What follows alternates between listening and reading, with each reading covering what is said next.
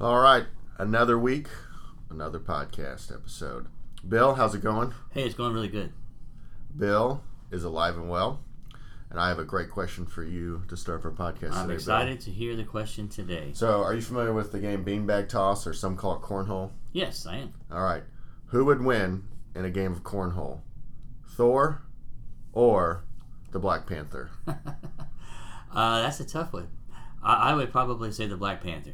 And why would you choose the Black Panther over the God of Thunder? I just think my guess would be Thor would throw the beanbags too hard and be all about strength and maybe throw them through the wooden platform and not actually into the hole. So I think that the Black Panther would win. Do you think Thor would get mad and smack him with his hammer?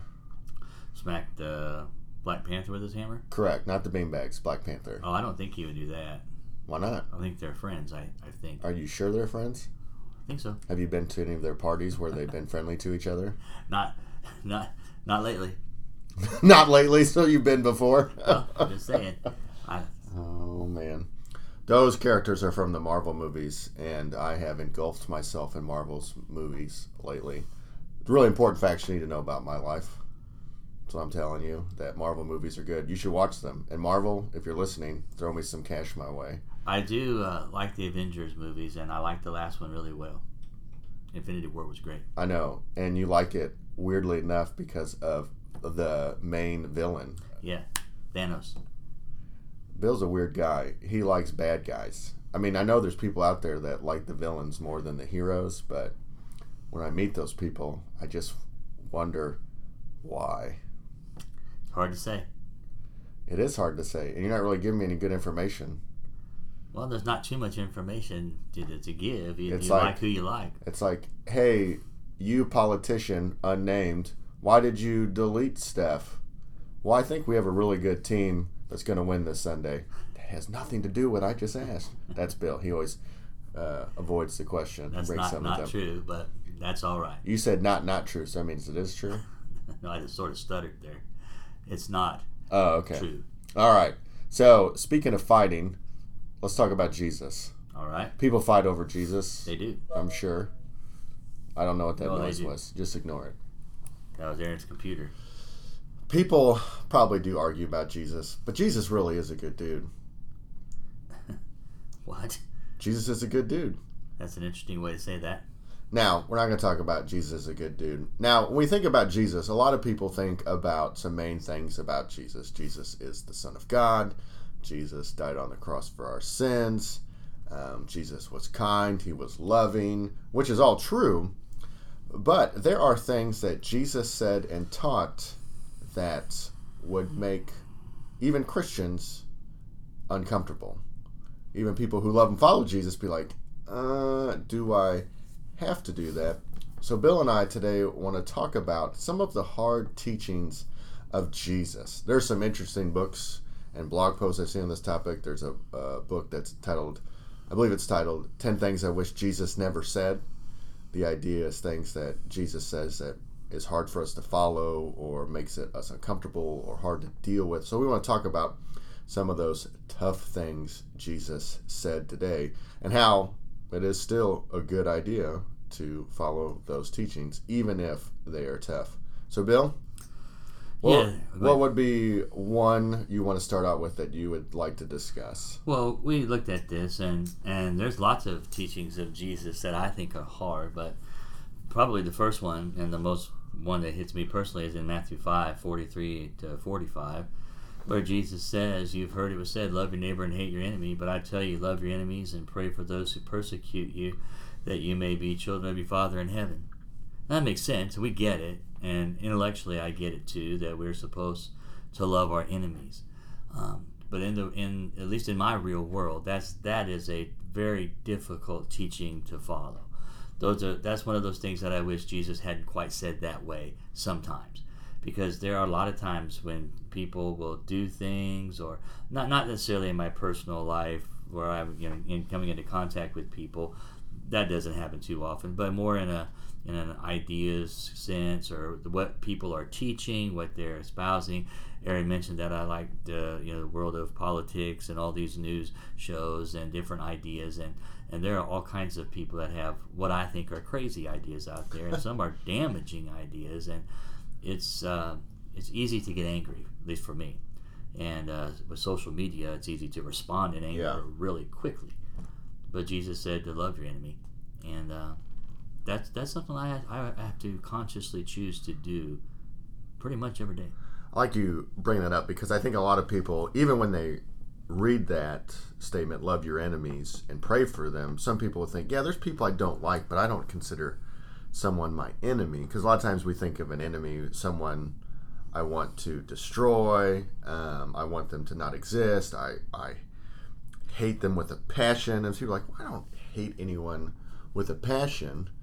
But I would take it as, I mean, that would count as an enemy. But I think it goes deeper than just an enemy or those things. I think an enemy is someone you wish, like, good not to happen to them. Mm-hmm. I'd agree. I think it's. I mean, clearly it is those people you talked about, the absolute worst acting people in the world, the people that commit heinous crimes and have. But it's more also along the lines of those who oppose. I mean, that's the definition of those who oppose, and those who seek to impose their will over what yours is. And I struggle with that in ideas and the ideas of debate. I like to debate. I like to discuss, but I do know that you can do a lot of damage by attempting to win an argument and lose the person.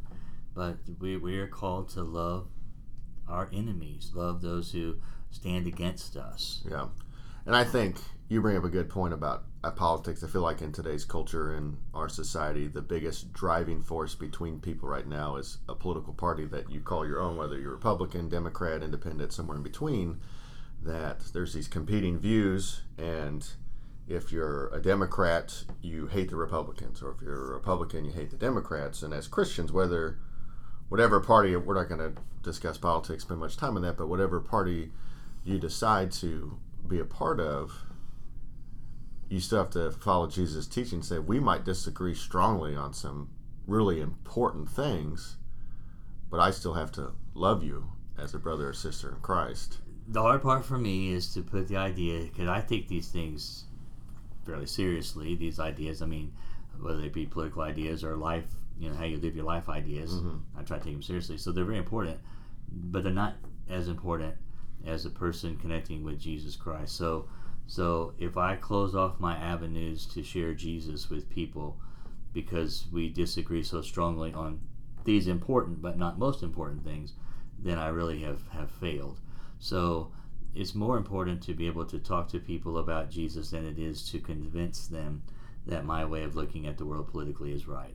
Yeah, and like you said, social media, there's so many people who get in arguments and debates, and there are a few times where I'll come across something and I'm like, oh man, I just want to post something back, but then I'll realize writing anything on Facebook is a waste of time to try to change someone's mind. Writing stuff on Facebook or Instagram or some Twitter, some social media platform doesn't change anybody's minds. It just puts a wedge between you farther. I think you could take it a challenge for your social media feeds, and I'm on Facebook, which because people my age are, but younger people are on all kinds of other things. Yeah. But I think that I would challenge people on their social media feeds to implement this verse, Matthew 5:43-45. Every post that you make, filter it through the lens of, am I demonstrating love for everyone that reads this post?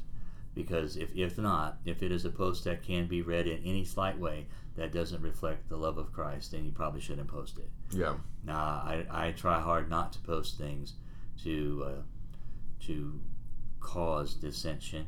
I don't say that I've always done that, but I think that's a good goal to have. Oh, yeah. I mean, that's a great lens to do anything with. Like, is this going to bring people closer to Jesus or point them away from Jesus? That's a hard teaching. And like I say, had Jesus not said that way, it would have been a lot easier. Your life would be easier. You just hate people and be mean to them. I could just say what I wanted to say, whenever I wanted to say it. You'd be like, you're a Cardinals fan. You're dumb. Go eat a rock. I could be unfiltered. I would never say that in St. Louis. That would be a very dumb thing to say. Yeah, it might be, but you'd probably be still fine to go walk yourself to a Denny's and get a pancake. Bill doesn't know what to say after that ridiculous response. I don't have any idea what that means. So one of Jesus' tough teachings: love your enemies and pray for them. That's tough. What else, Bill? Give me another one. Oh, well, another one that I was thinking about that I think is really tough, and it's in our day and age now. Day and age, that's an old expression. The way where we live now is that Jesus is the only way to God. John 14:6, a verse I quote a lot. Jesus said, "I'm the way, the truth, the life. No man comes to the Father but by me." Now, we know that's true intellectually. We get that. But that's a hard teaching in our culture today because it puts us at odds with just about everything. And again, we're back to, do we show love by people? Absolutely. But if we post this on my social media feed, then I'm going to get a lot of dislikes and a lot of negativity. And that's that struggle I have between balancing loving people and telling them the truth. And this is another one of these hard truths that Jesus calls us to, that balance. And I think that's tough. We do have to love them, but because we love them, we have to tell them the truth in love.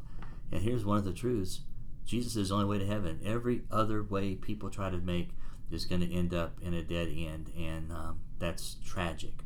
And so it is absolutely true that unless they have a relationship with Jesus Christ, they can't spend eternity with God. And that is a tough teaching for today because it goes against the grain of our tolerant world. And it'd be a whole lot easier if there were multiple paths, but there aren't. Yeah. I think I don't disagree with it's a tough teaching, but I also think of it maybe not as tough in the sense that Jesus tells us, "I'm the way, the truth, and the life." And if you knew, if you didn't know, back in the day, the Christians used to be called the Way, and I'm the way, the truth, and the life. But now we're just called Christians. The Way is a way cooler sounding name than Christians. The Way. Hey, what are you part of? The Way. Anyway, side note. Jesus said that. There was a cult that went by the Way for a while too, back in the 70s. But that's another story. Well, the 70s was a blur. It was a blur. It was not for you. You were never around. Anyway, Jesus teaches that, and yeah, that makes it hard. You can't say everyone can go believe whatever they want. It doesn't matter, but it does matter. Jesus is the way to heaven. Jesus is the way to eternal life.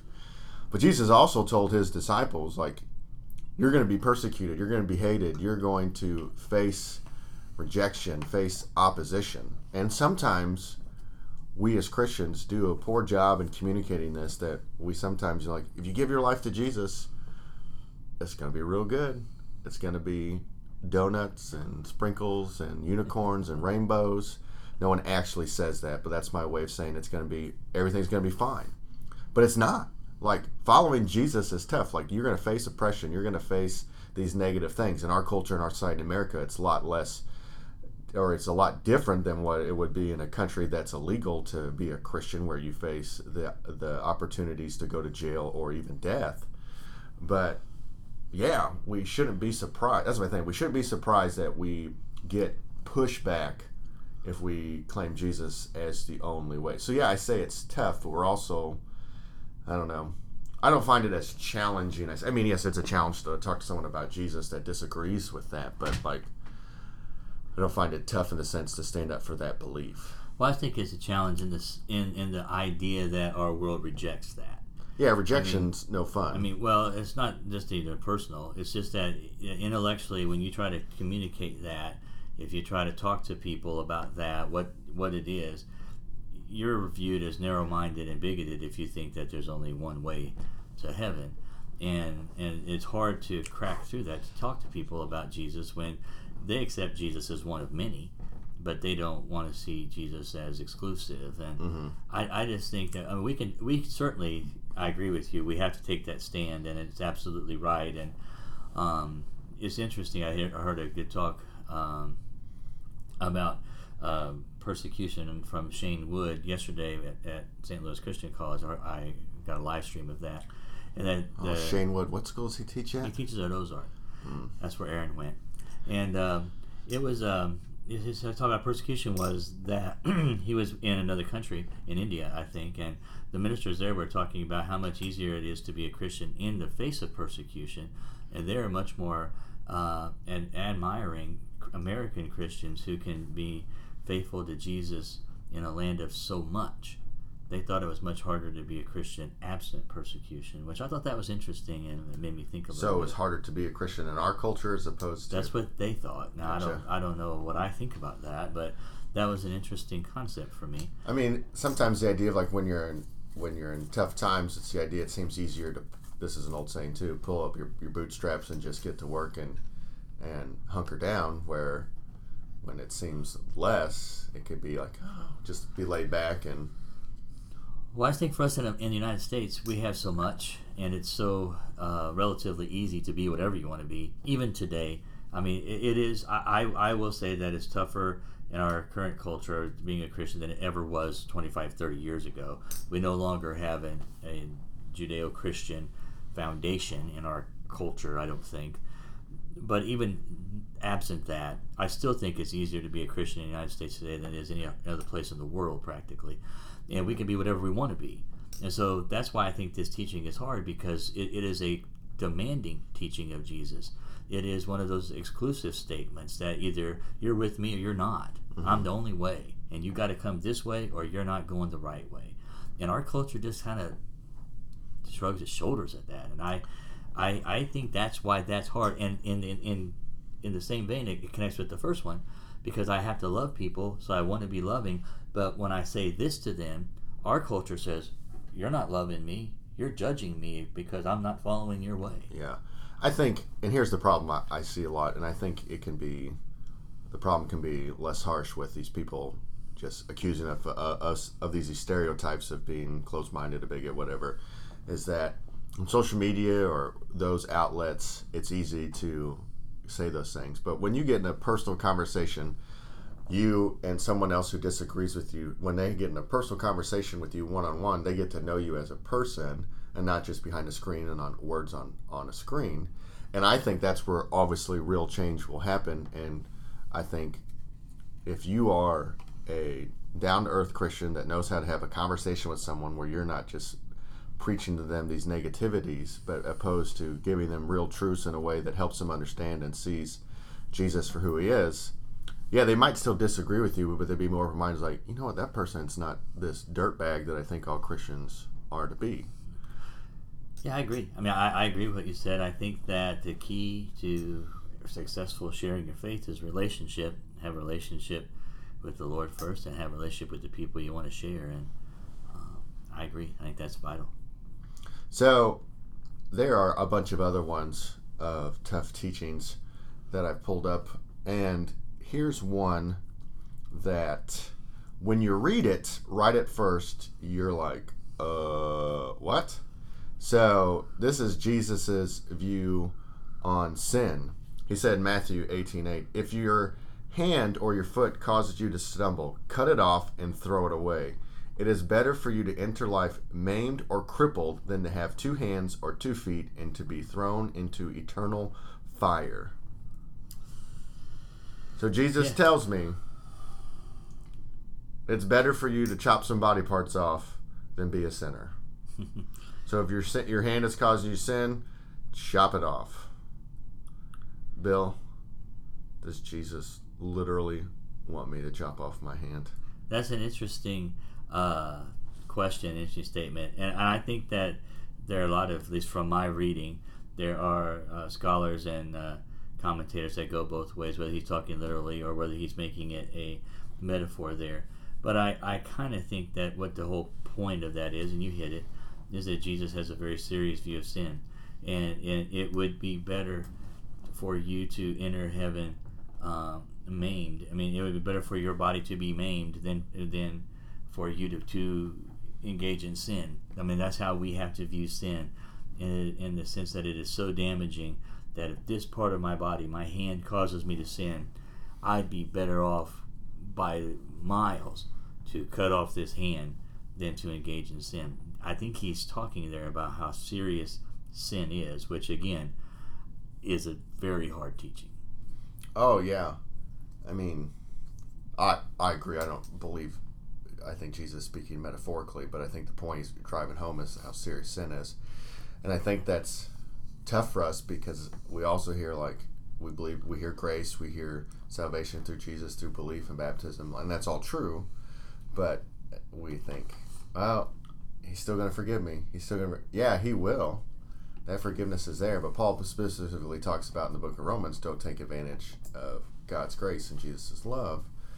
And I think sometimes we don't take the necessary hard steps it is to overcome sin. And I think one of those biggest things that we don't do is confession. We don't tell anybody, whether it's we sinned against them or we're just struggling with sin and we know we need to talk to that person, talk to a person to help us be like, dude, I need help because I can't overcome this. And that's what we need to do. Well, I agree. That's a tough one. I mean, we know we're supposed to confess our sins to the Lord. 1 John 1:9, if we confess our sins, he's faithful and just to forgive our sins, cleanse us of all unrighteousness. I think we're supposed to go to those that we have sinned against and ask for forgiveness. I think that's biblical too. But it's hard to do that. I think it's hard for us to come to terms with sin. I think that in the journey to celebrate Easter, we run past Good Friday as fast as we can. We don't like to hang around at the cross too much. Yeah. I just think that's a hard one for us today. And again, I don't want us to be stuck there and beat ourselves up and,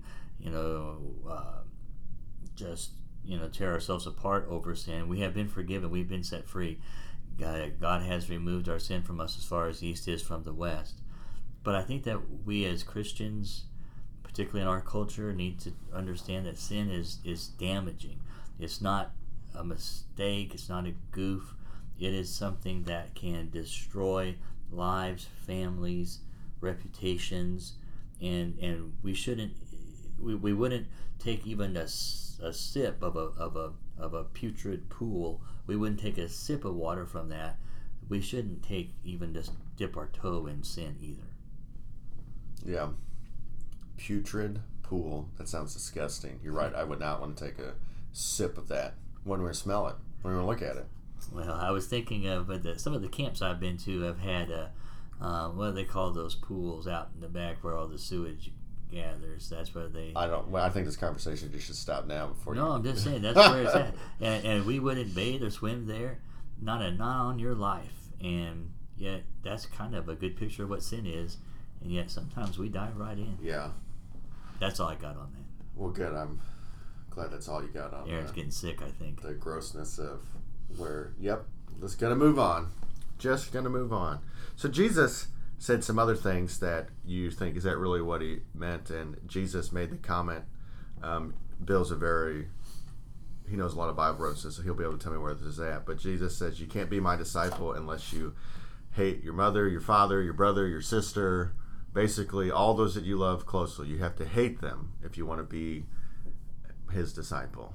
Where's that at? Yeah, let me see. You don't know off the top of your head? I'm trying to off my head. I know. That's terrible. So while Bill figures that out, where that's at. It's Luke 14. Luke 14. Jesus said, if you want to be my disciple, you have to hate those you love the most and even hate yourself. Now, my mother is a saint. I know his mother. His mother is a fine person. And so I'm supposed to hate her? What? Jesus had a mother. Her name was Mary. Sometimes my daughter puts a blanket over her head and says, look, I'm Mary. It's adorable. So, Jesus, you want me to hate the people I love? That seems strange. That's a tough one. Wise Bill, what's he mean? Well, that's a hard one. Again, from my reading, scholars and commentators have tried to talk about that, what it means. I mean, the words are there. I think it's one of those statements to exaggeration to make the point. I think that in regard to our love for Jesus, it has to be such that compared to anyone else, our relationship with Jesus is so strong that it would be as if we hate everyone else. He is so primary in our dedication. He is so much our focus in life that we give our all to him. So it would appear as if we were to hate everyone else. But I think it's a priority thing. I think that it has to be Jesus is number one in my life, and there really is no one that even competes at that level. So I don't think he's saying that you should hate your father, mother, wife, and children. I mean, there are plenty of scriptures that talk about honor your father and mother. There are plenty of scriptures that talk about loving your wife and respecting your husband and how to deal with children. So he's not talking about it's okay to do that. But he's saying in comparison to my relationship with me, I am number one in your life. And again, I think that's pretty hard. Mm-hmm. I agree with the 100% priority thing, and I agree with that's what I always say. It's like, compared to how much you love Jesus, everything else looks like hate to what you, but typically in our lives, most times it's like, I love everything else, not everything else. I love a few things or a lot of things more than I do Jesus. And some of that is our families, whether it's a spouse or kids. I'm currently reading through a book about parenting, and just a few pages I've read so far, it's this idea that we value our kids more than anything else, which I do. I value my kids a lot, but it's we put our kids above our relationship with Jesus and following Jesus, and even our kids following Jesus. We put the hope of happiness for our kids above that stuff. Well, sometimes, and that's wrong. That literally is sin, and we don't want to talk about that. We don't want to tell a mom she's wrong for doing that, and I get that, but or a dad, whatever. But that's sin. That's literally what Jesus is saying there. That's sin. You are not being my disciple. He says you can't be my disciple. It's a tough one.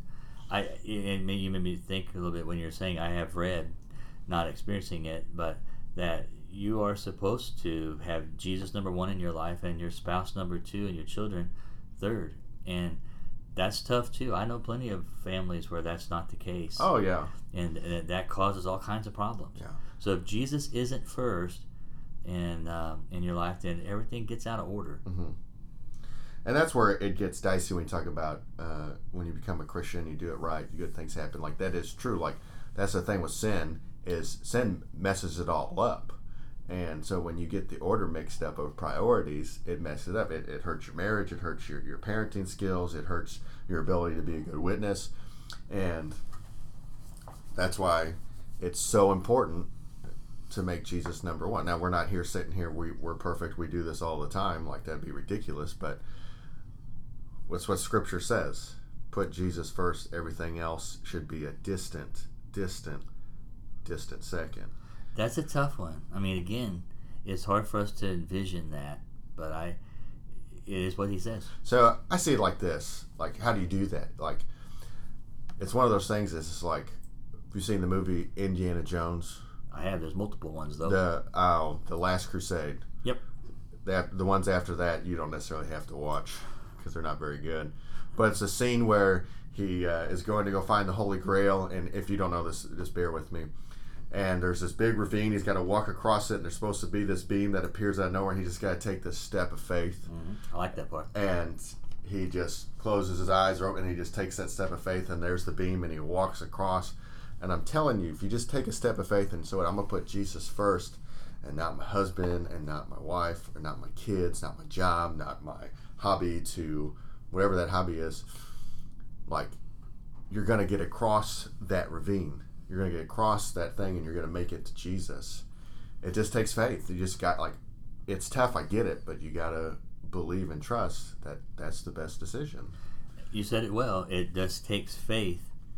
Well, that could be the hardest of all. Yeah. Faith. Not the George Michael faith. Jesus Christ faith. Well, those are some of the tough teachings we see that Jesus taught, and there's lots more. You can check it out. You can view it for yourself, and you probably have some too that you think it's hard, where like Jesus says, pay taxes to Caesar, or tithe, or don't love money, don't worry. There's plenty of things that Jesus taught that can make us a little uncomfortable and squirmish. That's good. You're right. And to end this podcast, what makes Bill squirmish is birds. I don't like birds. That's true. I think there's a word for that. Ornithophobia. I've been trying to convince Bill to watch the movie Bird Box. He hasn't done it yet. He probably never will. Did you ever see the movie Birds? I have. Alfred Hitchcock's movie. The Was Birds. that like the start of your bird fear? No. It was before then? Yes. So you watched a movie about birds even though you're afraid of birds? I will try to be a good team player with all of the young people I'm working with, and they were wanting to watch it, so I watched it with them. Gotcha. I see now. Mm-hmm. Well, till next time, have a good one. Have a good day. We're not as dumb as we think we are. Thanks for listening.